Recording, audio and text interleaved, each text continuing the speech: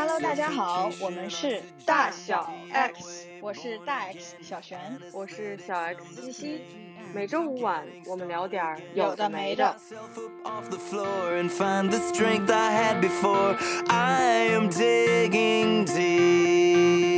Hello， 49期了，我们今天这一期呢，我们邀请到了我的朋友牛天，他是中国社科院的一个科研工作者，他的方向是平台与青年职业。其实这个也是我跟小璇一直特别想要了解的一个方向，一个研究领域，是关于自由职业和斜杠青年。牛天因为在这个方向有很多的这种研究经历，包括我们也看到他有大概有200多人的这种访谈，深入访谈的这种调研，应该有很多有趣的故事。所以今天邀请到牛天来为我们分享关于自由职业者的一些内容。让我们欢迎牛天。大家好，我是牛天，很高兴今天来做客啊，我这个朋友的这个播客。那么也期待碰撞出一些好玩的想法和故事。我们留意到天儿其实之前写过一个关于他的一个 research 的报道，所以我们对这个文章然后有很多问题，然后也包括对你的研究经历有很多问题，所以今天就是我们来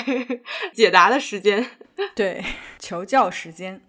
好的，那我就开问了啊，我也不客气了。对，第一个问题就是我们想知道，就是在你的这个经验里面，从研究也好，然后你的访谈的这些经验里面，这些自由职业者，或者可能先从斜杠来说啊，就是他们是从什么样的契机下，可能自由职业者会更明晰这个问题，就是他是什么样的契机下辞职，或者是怎么样变成自由职业者的呢？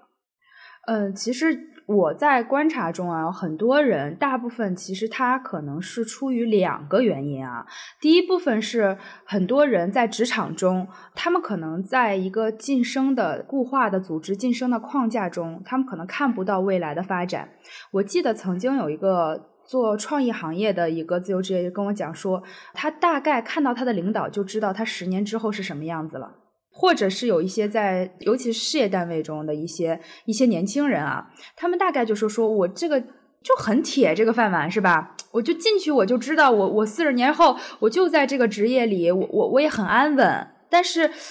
好像如果我不是那种很求稳的孩子，那我在这一辈子是做什么呢？我感觉这个也引发了我一个思考，就是现在大家更多的会把工作和个人的一些认同连在一起考虑了。它不是工作就是一个生计啊，我课余生活我就可以分得很开，因为现在这个时空太过于紧密了。我不知道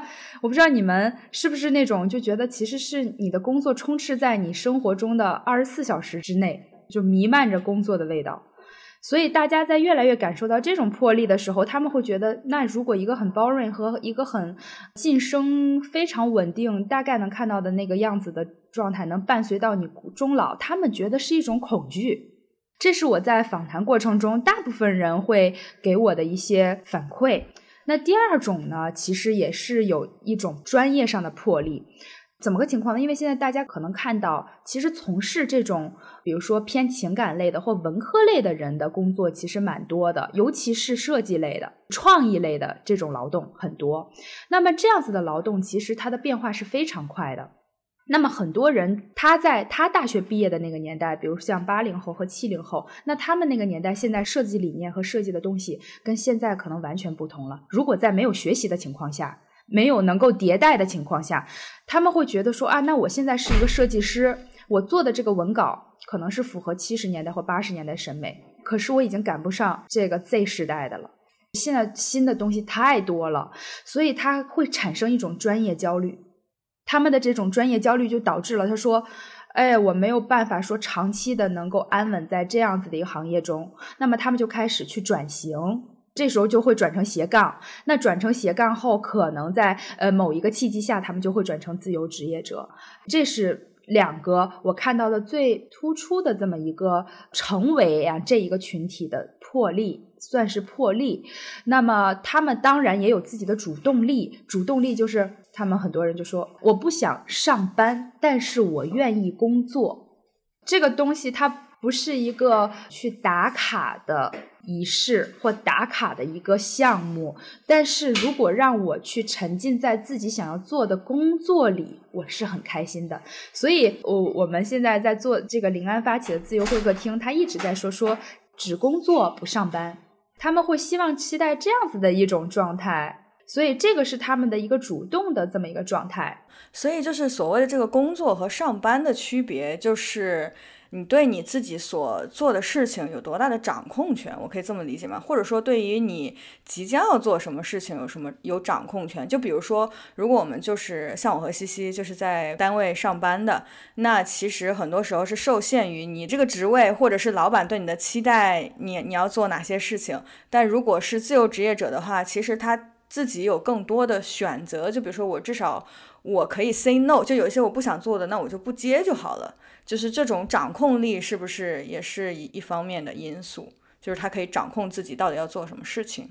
对，小璇刚才说就特别的戳中了现在当代青年的一个特别突出的一个特点，就是自主性和主动性。现在很多人他们越来越不喜欢别说工作了啊，都不喜欢被这个社会上的东西去牵着走。大家现在一说什么东西都是凭什么，是吧？所以在工作这种跟我们个人价值捆绑这么密切的今天来讲，他们会更希望掌握这个工作的主动权和自主性。不仅是有安排工作的能力，他们还期待自己去规划自己的 career， 他们会把这个职业真正当做一个生涯来看。也就是他们希望做一个我的终身的事业，而不是说我退休了，那这个工作可能就与我无关。好像我感觉越来越多的年轻人，他们开始有自己想做事情的这样的一个非常涌动的这么一个动力。我觉得这是我在这帮青年人身上看到的。每在田野中，我都会有的时候很想起立鼓掌，被感动到，就是为什么我就这么怂呢？为什么我就有这个想法可是不敢呢？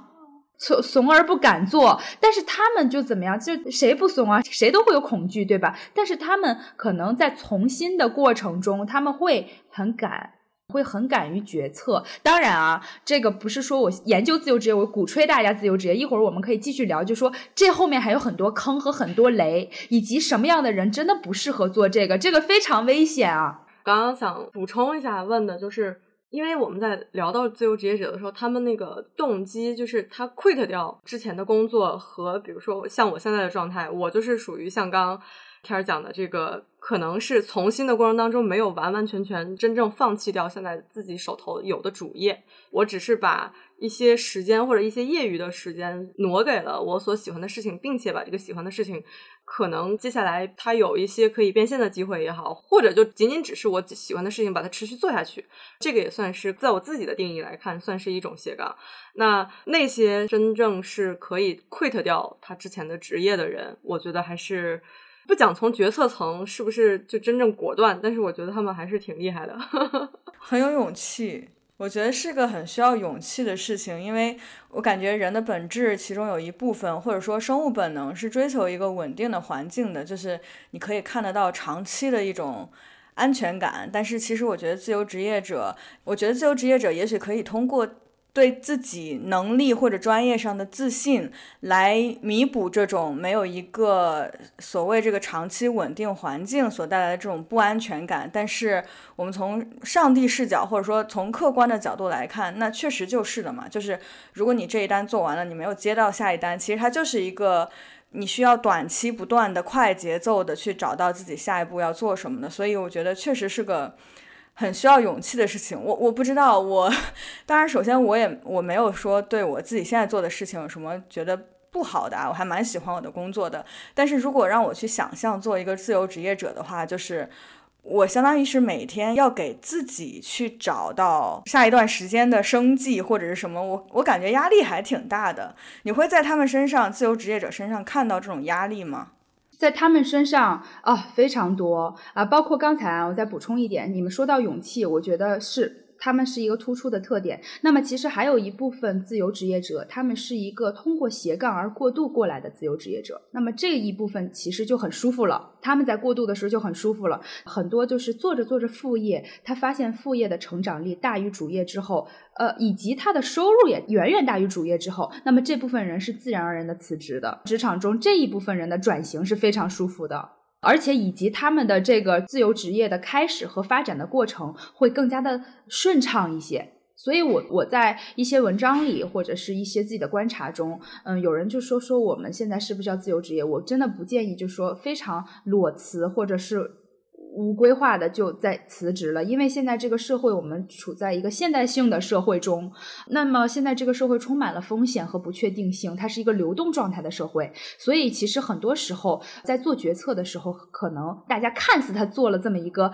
从心和不经意的决策，其实它的背后是有很多的故事的和积累的。所以这块是我想补充的一点。那么刚才提到了说，你们觉得说自由职业者他在真正走上这条路以后，他的一些魄力所在，对吧？那么他们真的是自己有很多不为人知的困境，我就顺着通过我的这些研究文章一点一点捋啊。首先第一个，其实他们面临的就是时空的问题，无边界的时空的问题引发的工作和生活的平衡还是不平衡， work-life balance， 其实这是一个社会学中的理论，他们到底是不是平衡的？因为大部分自由职业者，现在当今的自由职业者，我管他们叫做数字零工，灵活的灵，而不是那个 gig。 我会在学术上我给他提出了一个数字零工，那么这个称谓道出了2点。第一点是数字是他们的工作工具和方式，他们会依托平台和互联网，我们看到的更多的人就是自媒体博主，这是最多的一波自由职业者。灵活的灵，为什么 not gig 呢？灵活它更多的是一种像刚才你们讲的，它很有自主性，以及他们做的工作的内容更多的是文化相关、创意相关，提供一些线上或线下的这种文化服务的新兴职业青年。为什么说这部分人那就和 gig 就不同了？比如咱们讲外卖小哥，他们算是比如说数字劳工，对吗？因为他们可能做的更多的是依托平台做了一些比如说重复性的低技能的工作，那么这个就很有必要去区分开了。同样是依托平台的人，这2部分群体的工作的内容和状态是完全不一样的，尤其是在学术领域要界定的非常开的。那一部分人可能更多的是一种赶工游戏或者更多的是一种时间追逐等等等等。那这一部分人更多的是什么？灵活的灵，他有自主性，他做的这个内容可能具有一定的知识文化，我们可以管它叫数字时代的创意劳工，对吧？为什么我就说要界定这个灵活的灵，就是因为他们产生了一个非常严重的问题，就是他们在工作中能产生一种自我满足和自我的认同感，因为他觉得自己做的内容是自己认同的，不是那种被迫型的。他们其实就在这种无边界的外界条件下会陷入一种自我内耗和主动过劳，没有人规训他们的时间了，没有人规训时间，这是外在条件。第二个是他自己的主观能动性很高，那么他们在这个工作中不觉得这是工作，他就觉得我每天做的是我喜欢的事情尤其是在初期以及再加上平台的这些加持，比如说平台的一个点赞量、评论量，让他们在网络时代从一个名不见经传的一个小博主，突然一夜之间一款爆款产品就让他们成为了一个100万大 V， 或者是有很多粉丝了。他们这个精神的愉悦是在以前任何一个时代是不可能有的。人家说一个博主，一个什么样体量的博主，几万体量的博主，像一个是城市都市报的体量所以这个是在我们以前的这个时代是不可能有这样子的曝光量和这样子的规模效应的。所以以上说的种种因素会让他们觉得工作是非常有快感的，那不自觉的就让这些人开始了陷入了一种无边界的工作。然后我就记得日本有一个劳工学家，他讲了一句话说，那么现在这样子的一个数字工作的方式会让想赚更多钱、想获得更多嘉奖的人不断的去卷入到这个游戏规则中。那么现在无边界了，自由职业者了，因为你可以不用停下来了。因为上班的时候是你到下班时间，就是别人工作做完你也要做完，你要停下来，对吧？所以你无法通过更长时间或者是付出更多的劳动来获得更多的回报。但是他现在自己控制了这些之后，你就可以，我只要一直工作就可以一直有回报，其实是空间更大了，我可以这么理解吗？对，是它的空间更大了，以及其实原来我们的工作社会关系非常明晰，就是在那个固定时间和固定地点，个人和工作是可以分开的，分的会更开一些。但是现在就是个人和工作是粘连的，就是很难分开。反而其实那个时代是工业化时代，就是我的时空给予我这样的外在条件。其实包括现在是不是有很多工作，就是很多工作需要在办公室里完成，那我出了办公室以后，他就会可以去自己有开启娱乐生活了。其实现在也有这种工作，很多行政工作，比如说他们需要自己的这些系统就在办公室，仍然有这样子的。我突然现在反观以后，看到他们这些主动过来，我很羡慕这些中规中矩，有的时候在某些方面啊，很羡慕这些能在办公室完成活儿的这些劳动者们。现在就是这个个人时间是非常难以界定和控制的，那其实这个绝对是自由职业者身上最突出的一个，也是他们的一个自由灵活度的掌握，但是也是他们的一个挑战和困境。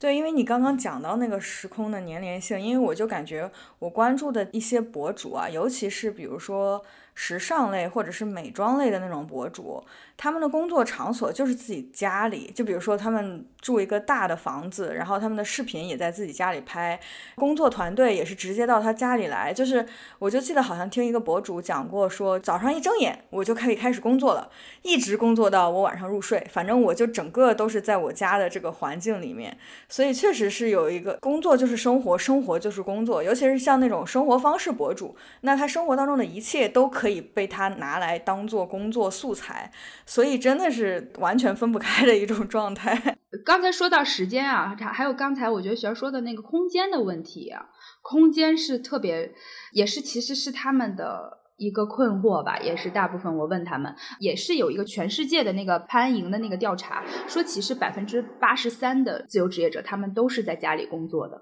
这个其实也跟我的调查研究对象是相吻合的。我有的时候我会去他们这个自由职业者的家里，他们的家里就是工作室。比如说在北上广有一些租房子的人，他们一定要租一个能放一个大桌子的空间，以及他们这个数码产品一台桌子上可能就会有2到3台电脑屏幕。我当时问过他们，我说你们有没有觉得这种空间太近了，可能旁边就是床，那你们的工作效率怎么保障呢？这个是持不同的意见的。有的人就是说，反而我觉得减少了这种路上通勤的时间，我的效率很高，我起来就是工作，我就可以坐到工作台上，我也不用去跟别人商量上下级的汇报啊，我自己就可以完成很多事情。反而如果以后我在路上找一个工作室，找一个咖啡馆，我在路上消磨的时间我可以做很多事儿了。这是这种实干派的人啊，就是这种陀螺型的自由职业者。那么当然还有一部分，也就是刚才说的那13%去哪儿了？他们可能会在一些 WeWork 这样的办公空间，或者在一些咖啡馆，这部分人他们就说我真的没有办法在一个空间里经常工作。这个是往往是在一段时间经历过，比如说1年2年这样自由职业者的人，他们可能会选择说我要差异化我的办公空间，我实在没有办法在一个空间里总是在去工作。那么还有一种人，他们会采取叫漂流瓶式的办公，他们隔一段时间就会换一个城市，他们会用换城市的方式去工作。哇，这是我最羡慕的状态。有点像数字游民，就是另一个概念了啊。但是那些数字游民可能又跟自由职业者又不太一样，是他们可能会有一种地理套利，也就是数字游民他更是说到了那个地方，那个地方能给他带来一些直接的经济效益。比如说旅游博主就是这样的，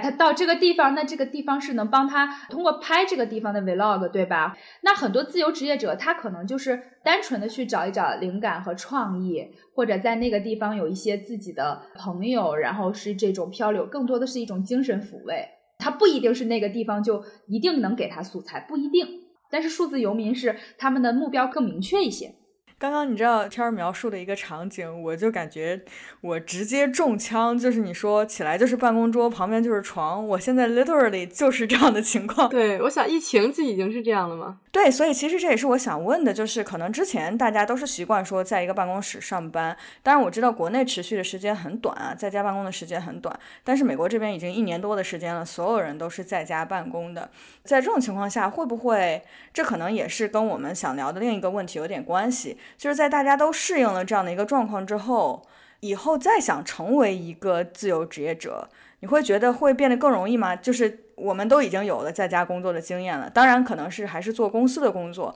但会不会这种身份的转换会稍微容易一些，至少我们适应了空间上的粘连性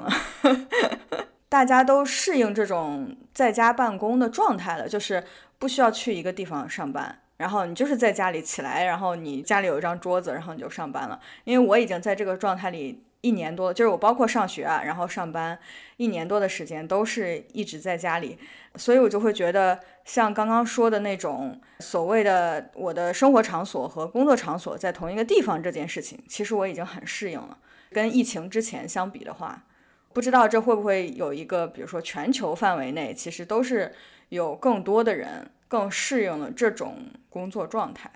我倒还蛮想反问你一下的，你觉得怎么样？感觉 OK 吗？就是你的精力啊，或者是你的效率啊，你觉得怎么样呢？对我来说最大的挑战是我没有办法面对面的见到人。我对于都在同一个空间里这件事情，就是工作和生活在同一个空间里这件事情，其实我觉得还是如果不限制我出去的话，我自己选择这样的话，其实我觉得还是挺舒服的。就比如说我开完一个会，我就可以到厨房去找点吃的我举一个很简单的例子啊，就是因为当你想要比如说在你各个工作的间隔的时候，你想要处理一些生活上的事情或者怎么样，它是很方便的。然后你想休息，就比如说我挂了一个电话，然后我就去躺到床上睡10分钟，就类似这种啊，其实还是我觉得是很方便的。但是对我来说最大的挑战是，我是喜欢面对面的跟人工作跟人沟通的，就是一直通过电脑屏幕就是网上的这种聊天沟通，这件事情让我比较直到现在我都不喜欢，也不太，或者说我不想适应这件事吧，我希望能够快一点能回到办公室。我觉得是不能充分传达所有的信息，因为人在沟通的时候不只是语言，也不只是面部表情，可能有很多的信息你可以在面对面的时候可以提取到，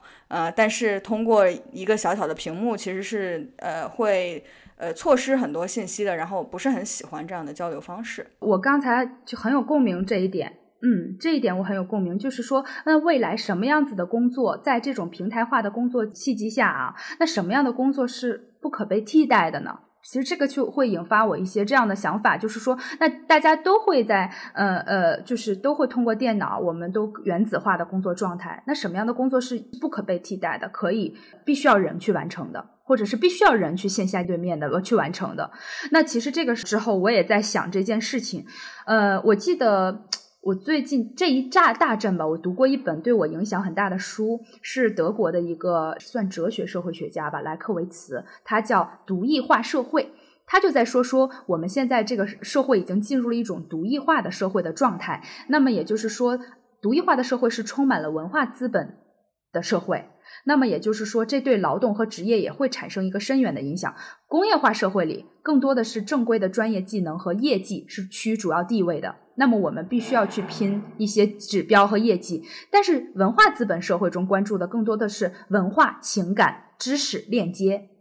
以及你是不是能够带给受众与众不同的形象。那么我们看到了很多自媒体博主在线上，他就是在展示一种形象式展演性的工作啊。那么后来我就想说，他在强调这个独异化社会的时候，其实他说到了一个很重要的点，是情感链接。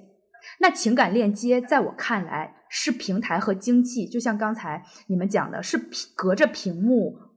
很难真实去触碰到的东西，很难。所以为什么说我们还是有这样的需求？我记得西西之前特别可爱的一个举动是，他说我每周都会找一个不同领域的人去喝个咖啡。我觉得这个是你这个其实是最原始的你的需求，来能告诉我们为什么我们还是要去线下。以及什么样的工作可能未来有生命力的，那可能还是这样子的线下的一个面对面的交流和沟通，可能包括线下面对面交流和沟通这样子的线下的这样的一个社群类的或者是情感连接类的空间，可能是我们未来的一些不可替代的工作，或者是我们永远无法替代的一种人类的需求吧。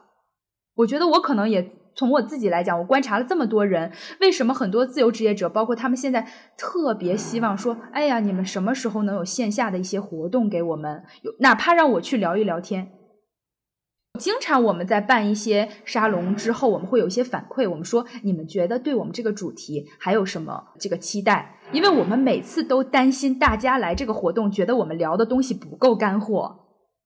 就是特别担心不够干货的时候，往往有很多人反馈说，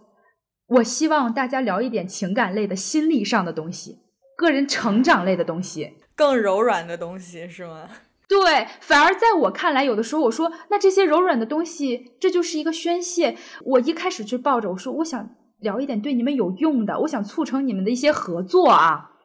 但是后来我发现啊，我太功利了，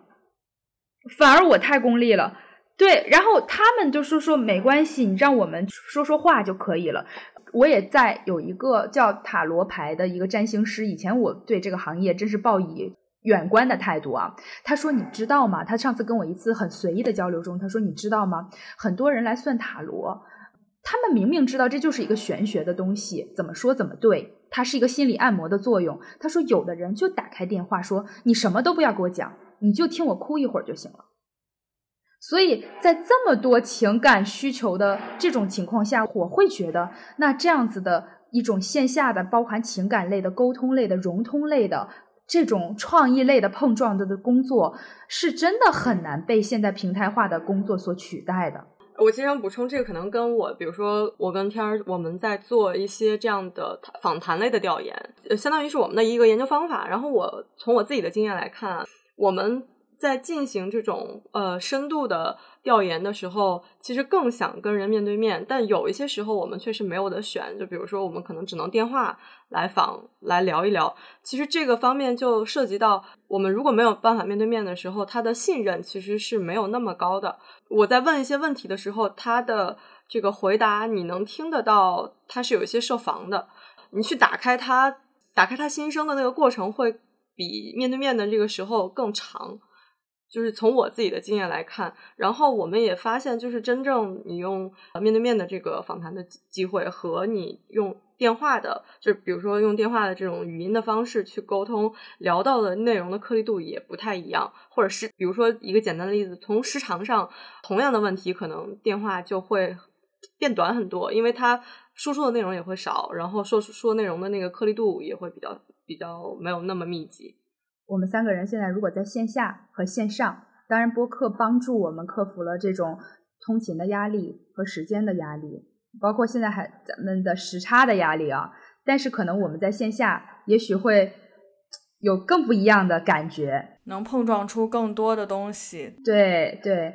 但是恰好也是播客这种媒介形式的存在，也让我们这个聊天成了可能。如果我们要是线下碰，可能我们7月2底就见不了面了，跟大家，对吧？所以它可能也是促进了一个产出的过程，可是它确实少了那么一点所谓的质感。所以还是需要一种平衡，感觉在什么样的情况下采取一个什么样的方式跟别人去交流。我其实是有一个问题，就是那作为自由职业者，会不会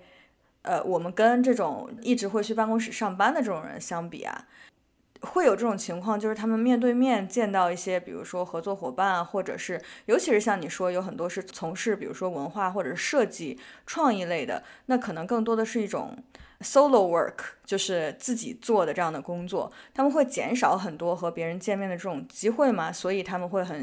就像你刚刚讲的，就是很需要那种比如说线下见面的活动啊等等，会有这样的区别吗？我觉得跟个性也有关系。我见到的形形色色的个性不同的人，有的人其实他是非常善于去交往的，或者善于表达。那表达这种人，他们特别的容易做那种视频博主，就是在视频前的博主。那有一些人他是特别的擅长写作和思考，那他们更多的是做的是图文类的博主。那么他们这两个不同的人就有一个特别大的问题，就是有一部分做图文的博主，他们反而特别需要自己的独处空间，深度思考。当然不是说做视频的他就不需要，做视频的现在越来越多，他们视频其实特别费事儿，剪一支视频可能一天一夜，他们也很难说出来去怎么样啊。但是很多真正需要，我发现需要线下去交流的这种，或者真的面对人的这种啊，大部分人更多的是一些初期的自由职业者，也就是说他们不太确定自己的道路是怎么样的，以及他们不太确定什么样子的领域他们是擅长的，他们反而希望跟一些成熟的自由职业者去交流，他们会需要这部分。那么还有一部分是做到一定阶段的自由职业者，他们会有一定的瓶颈了，他们开始遇到瓶颈了，其实他们就蛮希望去看一看我怎么突破。比如说前一阵我在深圳场有一个科技博主，他是做那种科技产品的分享的，就是比如说一个阅读器怎么样去使用，或者他是做什么出来的，是做 Kindle 的这种360度的玩法。很多咱们大家都用 Kindle， 但是不知道 Kindle 隐藏着很多秘密，对吧？怎么截屏啊，或者是怎么样传输啊，怎么样下资源呢？那么这个是做这样子的博主，他就在跟我讲的时候，他说我是从公号做起的一个博主，但是我为什么来参加线下和想见一见这个其他小伙伴，我发现我现在做图文做公号遇到了一定的瓶颈，我不知道我该怎么突破了，尤其是在短视频凌厉的今天，他想去突破，但是他说我又不太善于在镜头前表达，所以他有的时候是想过来看一看其他类博主他们是怎样在瓶颈中突破的。所以其实这个也是大家的一个交流的一个契机，因为现在没有这样的行业协会，我们社会上没有这样的组织，所以现在很多民间组织在做这件事儿。他们也说我并不一定需要碰到同领域的人，哪怕他是一个生活方式的博主，他是一个健身博主，他的某一句话对我来讲都特别有意义。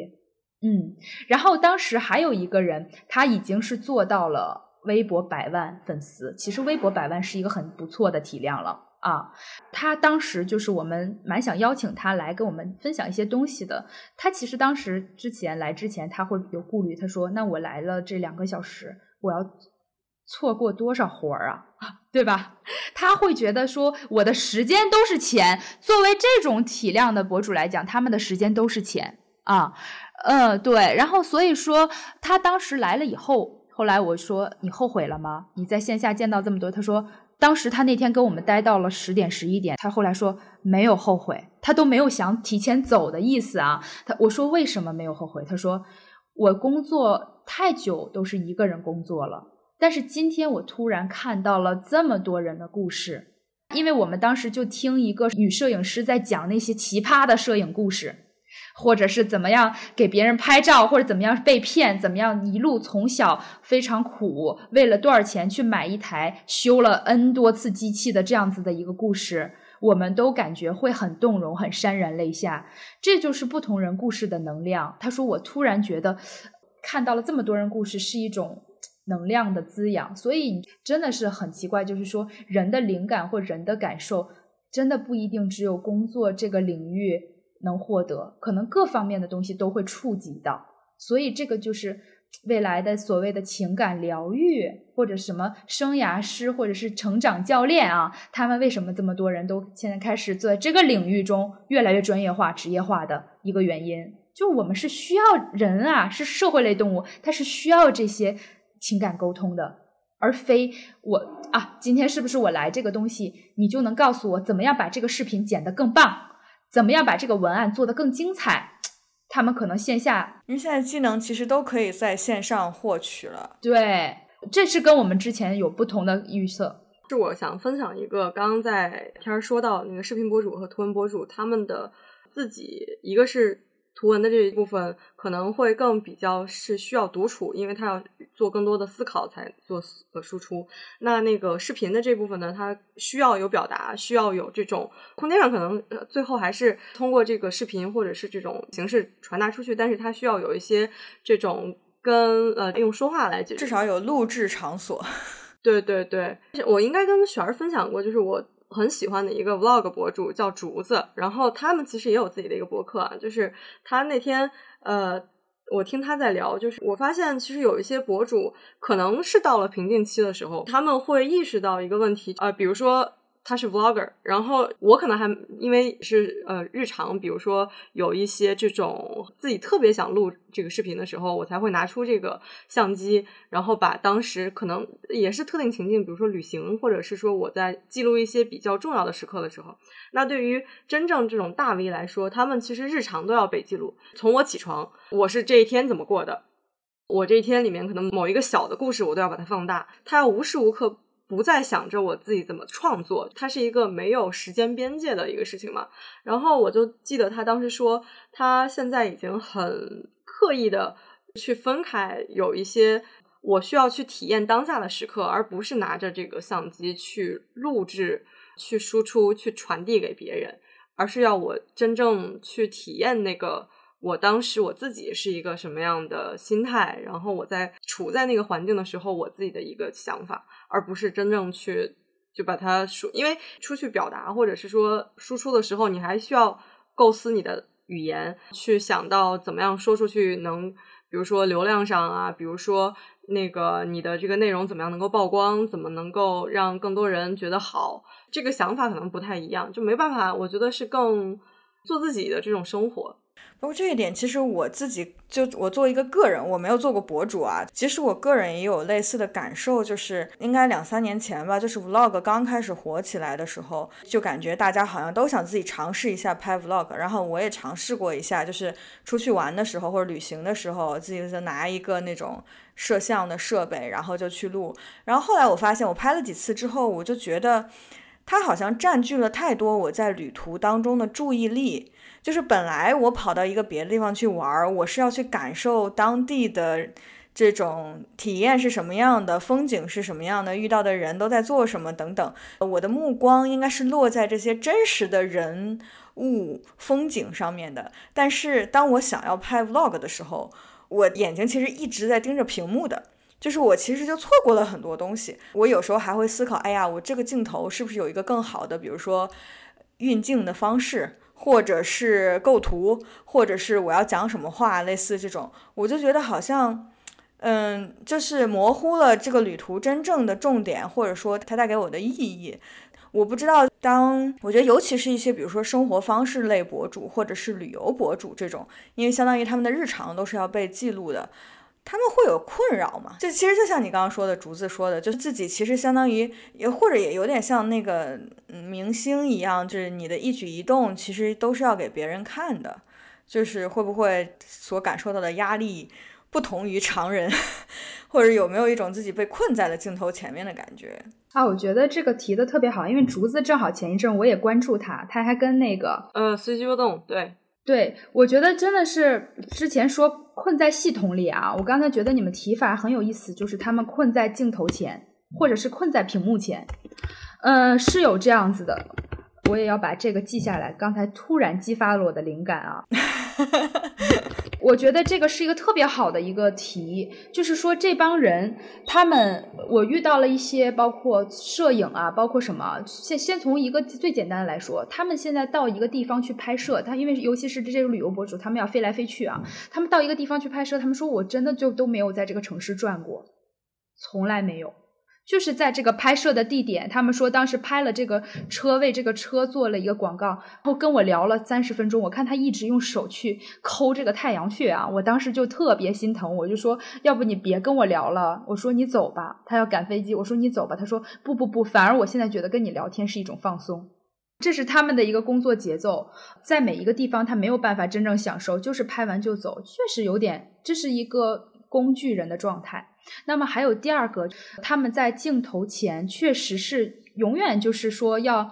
所谓的即刻体验，他们确实关注的非常少了，因为他们要生存嘛，知道这个东西已经不能是自己纯粹的体验了，所以这种程序化已经在长期的这种工作中，已经就像一个程序输入到他们的脑子里一样，真的是输入，就是他们可能不太允许他们才能有这样子的一个享受生活的想法去做工作了。所以这就是我一直在讲说他们的工作和生活的边界变得越来越模糊了，这就是边界模糊，屏幕给带来的边界模糊，以至于他们自己都不认为这有什么问题了。就是像竹子那样去质疑自己的这种人，其实他可能还会有一些感受，说我不这样不对，对吧？但是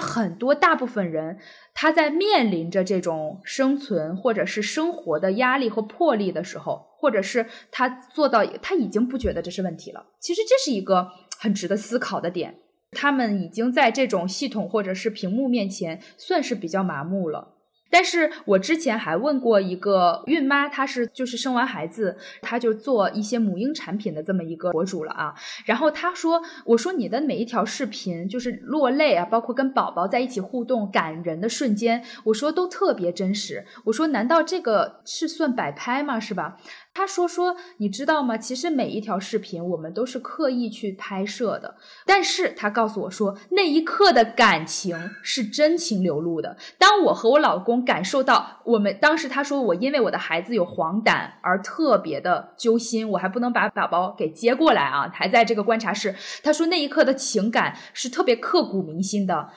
当时我觉得我这个情感来了以后，我就赶快用机器架住。他说那你能说我是不真实的吗？那一刻的落泪和感受，他说就是真实的。所以他会用这种方法，就是说我真的是有真实的感受，我去架住拍下记录下来我的真实感受。那么可能跟刚才你们说的说我想好一个主题，那我再去把这个镜头摆上，我按照我的主题去做，可能这两个是有微小差别的。可能我觉得也是跟做的内容有关系，可能你像跟宝宝或者是这种生活方式类的东西，它可能更贴近自我吧。就是很多时候这种情感体验，可能那种真情流露是更贴近自我的，也很难表演，感觉要更真实一些。对，那种反而很难表演。对，但是像很多这个旅游类的博主，可能他的那种情感触碰到心底的那种过程，可能跟亲情还是不同类型的啊。他可能这个地方，或者是因为接了一些广告，他必须要去这样表达。他必须要去这样去展示，做这个角度的拍摄。那我觉得这个可能是类别不同，所以我发现了一个特别好玩的点，很多博主他们在转向生活，用生活方式类博主去做东西的时候，这一类博主他们更加的自我，而且很多要转型生活方式类博主，他们给我了一个特别大的启发。这是我最近一次在跟一个运动博主在聊，特别大的启发。他说我真的很难做运动博主了。我说为什么？他说市面上的运动博主就要求说大家要吃沙拉，对吗？健身，对吧？你尤其是在豆瓣上或者在固化的印象，对，固化的印象就是你必须要露出很好的线条，去做一些减脂类的套餐啊，或者是什么30天魔鬼训练啊，这是大家喜欢看的效果类的博主。但是你知道吗？吃沙拉和这种每天疯狂激进魔鬼式的运动，这是最逆人性的。他说这不是我认同的。但是我在这条路上一直做着，他说我发现了问题，但是我其实想做生活方式类的博主，是我要认同这种行为模式，我觉得这是一个可以长久把这个职业做下去的一个状态。所以他这个生活方式的这个运动博主开始转型了。他说真的，他说这个自媒体博主他的生命力太短了，但是我想把它做长，可能我必须前提是认同，但是那一套运动他说我已经渐渐不认同了，那我怎么做下去呢？所以我发现现在很多的博主开始觉醒的年代啊，真的是那个很 shock 到我。他说我开始做家居类的是因为我现在家里在装修，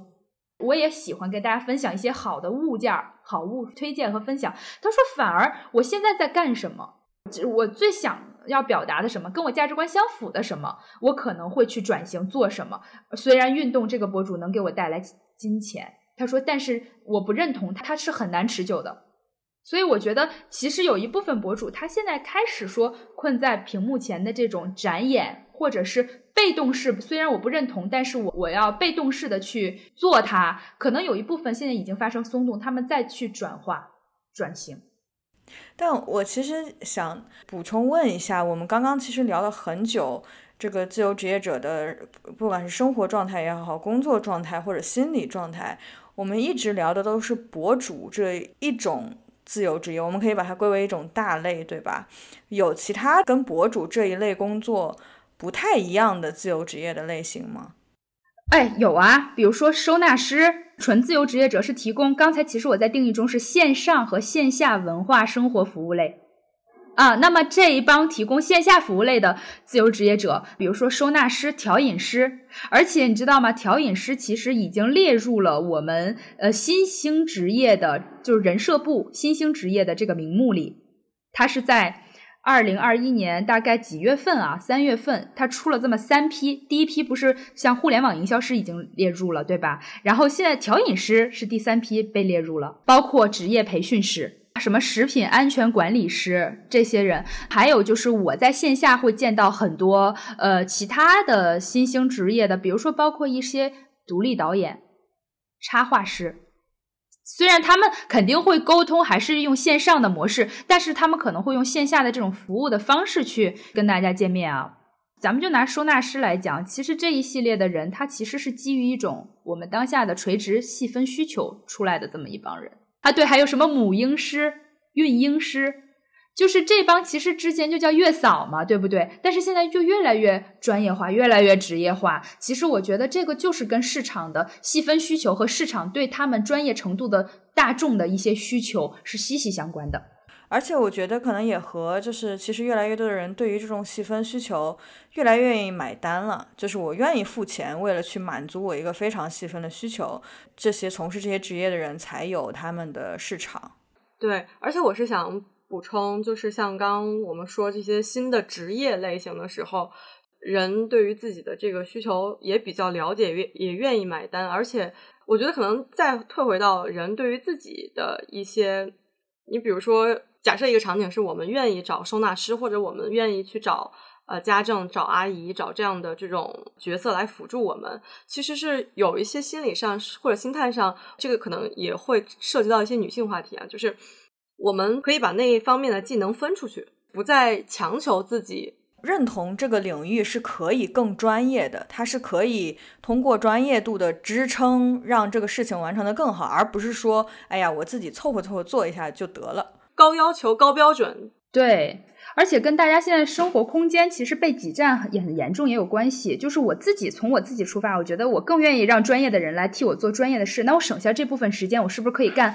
我长板里更可以有价值的事情。我觉得就大家现在时间对于我们来讲真的是太紧凑了，更宝贵的资源。对，其实时间是最宝贵的资源，所以很多自由职业者这部分人他们可能不会再说用以前的年薪去评价自己了，他们从物质上更多的是小时薪、时薪。其实这个概念我是觉得值得倡导的，因为可能自由职业者他们面临着一种收入不稳定，他不像我们每个月都有工资，对吗？那对于他们来讲，他们可能有的时候就是这个月是他们就像一个波峰波谷一样，那么可能如果他们再去看月薪的话，这个就很沮丧，有的时候反而他们可能会合到自己的小时薪。所以他们在接受我每一次访谈的时候，他们都会去衡量说那我这1个小时我会收获什么，我会告诉他你能收获什么。这个自由职业者他们在这一点是非常明确的，以及他们在接一个项目的时候，就是我的有之前单向思维，我说哇你这个项目有10万或者20万，他说这一点都不多呀，他们就会说这一点都不多，有什么可惊讶的？因为你知道我在接这一个项目的时候，我要为之付出多少，我的前1个星期或前2个星期我都在准备这个东西，那难道这个就不算我的工作量了吗？我发现说的非常让我醍醐灌顶，有道理。所以我觉得现在的随着这个自由职业者的出现，我觉得对他们的不仅是量化还是价值的评判，其实也发生了一定的变化。